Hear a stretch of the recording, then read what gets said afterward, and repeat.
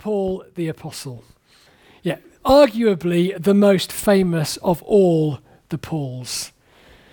Paul, who said things like this: "There is no longer Jew or Greek, there is no longer slave or free, there is no longer male and female, for all of you are one in Christ Jesus."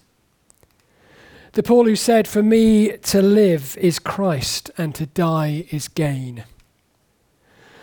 Paul who wrote these words, possibly some of the most famous sentences ever written and read at countless weddings all over the world. Love is patient, love is kind, it does not envy, it does not boast, it is not proud, it does not dishonor others, it is not self-seeking, not easily angered, it keeps no record of wrongs. Love never fails. The Paul who sometimes sounds like a mystic, for in him we live and move and have our being. But also the Paul who sometimes says harder things to hear. Slaves, obey your masters with respect and fear and with sincerity of heart, just as you would obey Christ. What are we to do with that passage in a modern context? So we're going to spend the next few weeks looking at the most famous Paul in history and the second most important figure in the New Testament. But good morning, everyone. It's great to see you all. It's good to be here. This is all a bit different, isn't it? Charlie, thanks so much. You've done a great job with Studio 1 here and Studio 2 next door. Now we just need a makeup department. Or in the absence of that, some way of photoshopping video so that I can look maybe taller and a bit slimmer and maybe a bit younger as well. Fat chance of that, I think. But as Charlie said, for the next few weeks, we're going to be journeying with the Apostle Paul, getting to know Paul a bit better, listening to what he says, seeing some of the things he does, learning from Paul, and reading about Paul recently, looking at some of the accounts of his life. I kind of visualise a bit of an early Bear Grylls. An adventurer. This is how Paul describes some of his experiences. "I've worked much harder, been jailed more often, beaten up more times than I can count, and at death's door time after time. I've been flogged 5 times with the Jews' 39 lashes, beaten by Roman rods 3 times, pummeled with rocks once. I've been shipwrecked 3 times and immersed in the open sea for a night and a day. In hard travelling year out, in and year out, I've had to ford rivers, fend off robbers, struggle with friends, struggle with foes. I've been at risk in the city, at risk in the country, endangered by the desert sun and sea storm, and betrayed by those who I thought were my brothers. I've known drudgery and hard labour, many a long and lonely night without sleep, missed many a meal, blasted by the cold, naked to the weather." Phew. Definitely not holiday, is it? Pretty hardcore was Paul. That reading comes about two chapters before the love chapter in Corinthians. We forget that one and we remember the other one. As Josh said earlier, Paul was a great traveller, and on that map we can see some of his journeys. Jerusalem down there, up through Lebanon, into Syria, Turkey, Cyprus, Greece, Macedonia, Malta, and finally up here to Rome, where Paul died, where Paul was killed. But not some extended gap year. Not just travel to see the world. All that travel, all that hardship was for a purpose. For Paul, it was all about Jesus. All about the gospel. He wasn't really an adventurer. He was a preacher, a teacher, an evangelist, a church planter, theologian, a letter writer, an encourager, a nurturer. He was, as we noted earlier, one of the key figures in the spread of Christianity. Not just that, but also in the growth, the formation of the church, and in the development of a coherent Christian theology. A way of seeing the world, a way of understanding what God has done in Jesus, which of course makes him well worthy of our attention. So a bit of background. Paul, or Saul as he was then called, was born somewhere between 5 and 10 AD. His family were Pharisees. And yeah, that word carries lots of weight, lots of baggage, if you like, with us. But he'd have grown up in this environment that was ordered around Jewish practice, around Jewish tradition, around the festivals, and especially around obedience to the Torah, to the Jewish law. This was a family where faith was determinative, where faith was all-encompassing.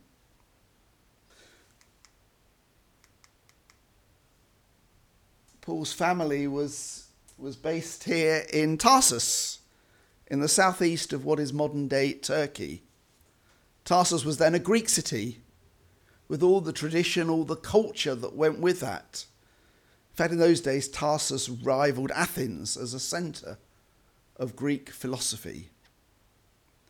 It was also part of the Roman Empire, with all that meant politically and culturally and so on. On top of that, and you can see there from the geography, it was a commercial centre, an important stopping off point on the east-west and the west-east trade. As a young man, Paul was probably apprenticed to his father in the family tent-making business, meeting the needs of the locals, the Roman army, and the steady stream of commercial travellers just passing through the city. I guess you could say that, like us, Paul grew up in a complex, multicultural world, a giant smorgasbord of different cultures, beliefs, and traditions, which in itself brought great opportunities, but also great challenges. And I guess that most of us have met Paul primarily through his letters. There are 13 letters in the New Testament attributed to Paul, and Galatians was quite probably the first one to be written. Probably sometime about AD 48, so about 18 years after Jesus' death and 15 years after Saul met with Jesus, or rather Jesus met with Saul on the road to Damascus. And one of the things I find fascinating is that Paul begins this letter, if you like, Paul begins this whole stream of letters by highlighting some of the themes that would dominate his subsequent thinking and writing. Time and again, Paul returns to these themes, maybe a bit like an overture at the beginning of an opera or a musical, where the theme is set, and time and again through the story, you find fragments of that tune, of that melody, coming back again and again, being explored in slightly different ways. So let's hear that passage again. Paul, an apostle, sent not from men, nor by a man, but by Jesus Christ and God the Father who raised him from the dead. Grace and peace to you from God our Father and the Lord Jesus Christ, who gave himself for our sins to rescue us from this present age, this present evil age, according to the will of our Father, the will of God our Father, to whom be the glory to the age of ages. Reading that verse this week, there was this one phrase that I've put in yellow that caught my attention. Paul talks about Christ rescuing us from this present age, and in that term he's, I guess, drawing on his Jewish heritage.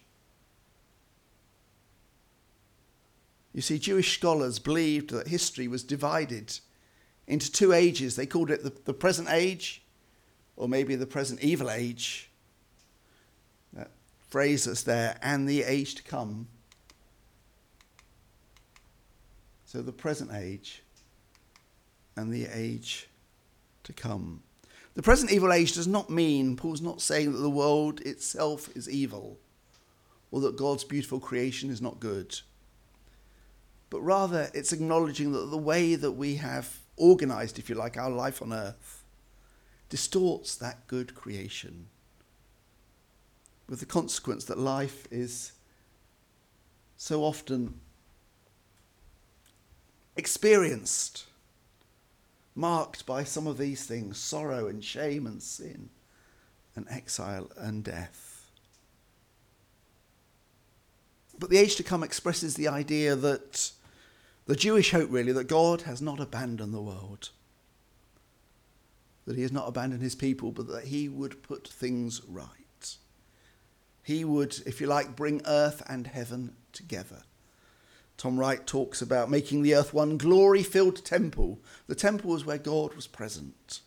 It was where God lived. It was where God's name is hallowed, where God's name is praised and adored. Make the earth one glory-filled temple where God's Spirit enables his people to keep the law perfectly. That which they so failed to do, that God would enable them to keep the law perfectly. And the age to come will be marked by some of these things, by shalom, by peace, by wholeness, and forgiveness and righteousness, and deliverance and freedom and joy.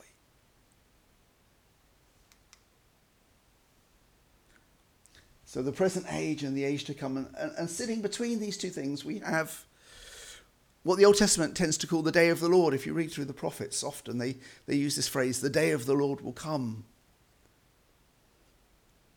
When God's chosen one, his anointed, his Messiah, would defeat the forces of evil that oppress God's people, would bring forgiveness and healing and inaugurate God's kingdom.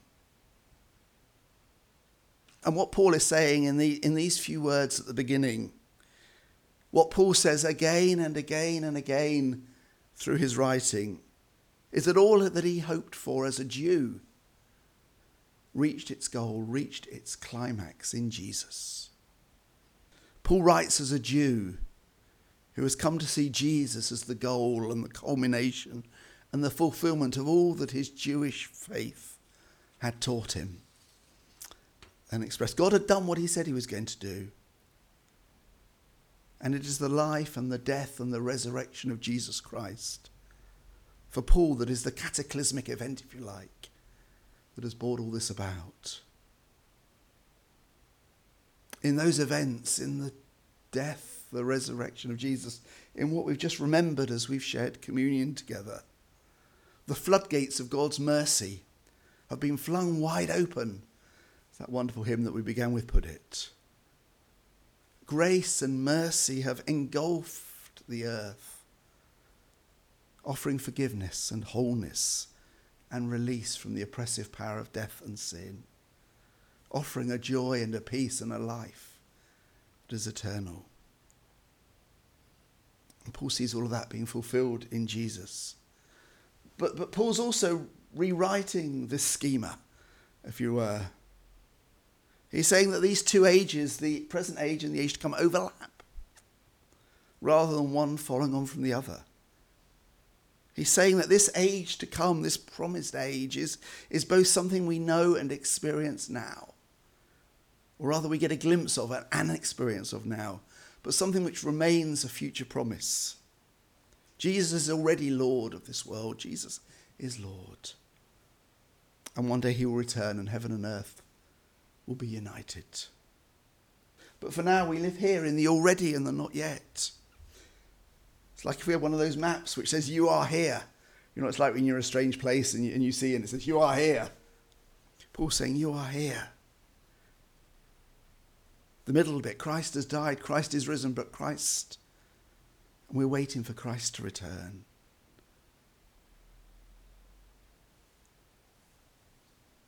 And rereading Paul this week and thinking about it, struck me how much of Paul, what Paul writes, is there to help us make sense of being here, of already experiencing God's grace and God's goodness and God's liberation and God's freedom, but living with brokenness within and brokenness without. And Paul's trying to give us a framework to work through how we live here in this experience of already and not yet, which I guess we all resonate with, we all feel. And for Paul, it's this framework, this hope, which sustained him even when his life was tough as it gets. And we heard about that earlier. We do not lose heart, he says. No, I don't know about you, but I'm often tempted to lose heart, particularly at a time like this. Zoom fatigue, lockdown fatigue, all the other things that go with a time like this. I'm tempted to lose heart. And each time as I take communion, each time I find myself saying those words, Christ has died, Christ is risen, Christ will come again, then I'm encouraged to look beyond my circumstances, beyond the present reality, and to grasp and to draw strength from this bigger picture that Paul gives us. This is God's story, and we're still here, and he has the final word, and that word is life, and that word is love. And that gives me hope, and gives me resources to carry on, and to not lose heart. But before we finish, let's just go back to the very first word there. Paul, an apostle. Paul's saying something about how he sees himself. Paul, an apostle, sent not from men, nor by a man, but by Jesus Christ and God the Father, who raised him from the dead. This is how Paul sees himself. He is a sent man, if you like. You've heard about a kept man. Paul is a sent man. His life is now lived in service to Jesus Christ and to God the Father. It is Jesus, the person of Jesus, and what God was doing through his life, through his death, through his resurrection, that gives Paul's life meaning and shape and substance. For Paul, his life makes absolutely no sense apart from Jesus, apart from his love for God, his loyalty to God. His priorities are shaped by Jesus, how he spends his time, how he uses his money when he has money, and Paul didn't always have money, his energy, the value, the attitudes he nurtures in himself, the way he interprets, the way he understands the world, and his experience, all put under the lordship of Christ. And for me, in a sense, that's the great challenge and the great inspiration and the great attraction of Paul. That's what draws me to him. You can take away Christ, and there's almost nothing left, an empty shell. I am, however, alive, but it isn't me any longer. It's the Messiah who lives in me. And the life I do still live in the flesh, I live within the faithfulness of the Son of God, who loved me and gave himself for me. That's Tom Wright's translation of Galatians 2, verse 20. Just imagine seeing your own life like that. Just imagine living like that, allowing your life to be totally shaped by what God has done in Jesus, by what God is now doing in and through the Holy Spirit. I don't know about you, but I struggle to do that. I'm happy to say that my faith is important to me and that I try to live it out. I'm happy to say that even if I do struggle to put that into practice, but to say that my faith defines who I am, well, that's harder. And maybe that's the challenge for this week. Maybe to spend time with this verse,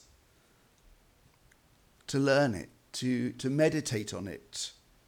Maybe to say it to yourself as the day begins and the day ends, and to seek to own it for yourself.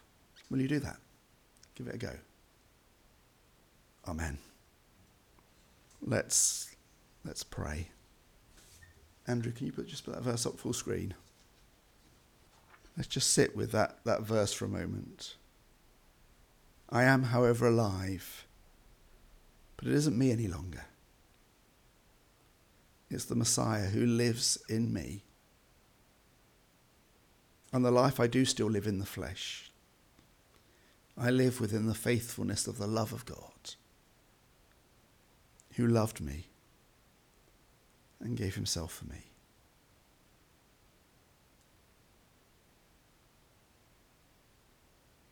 I live within the faithfulness of the Son of God. Say that to yourself. Who loved me. I'm loved. I'm held. And gave himself for me.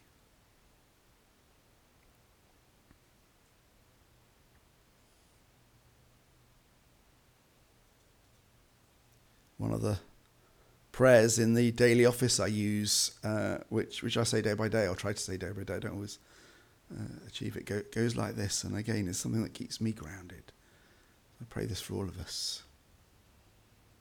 Living God, enable us this day to be pilgrims and companions, committed to the way of Christ, faithful to the call of Christ, discerning the mind of Christ, offering the welcome of Christ, growing in the likeness of Christ, engaging in the mission of Christ, in the world that belongs to Christ. Amen.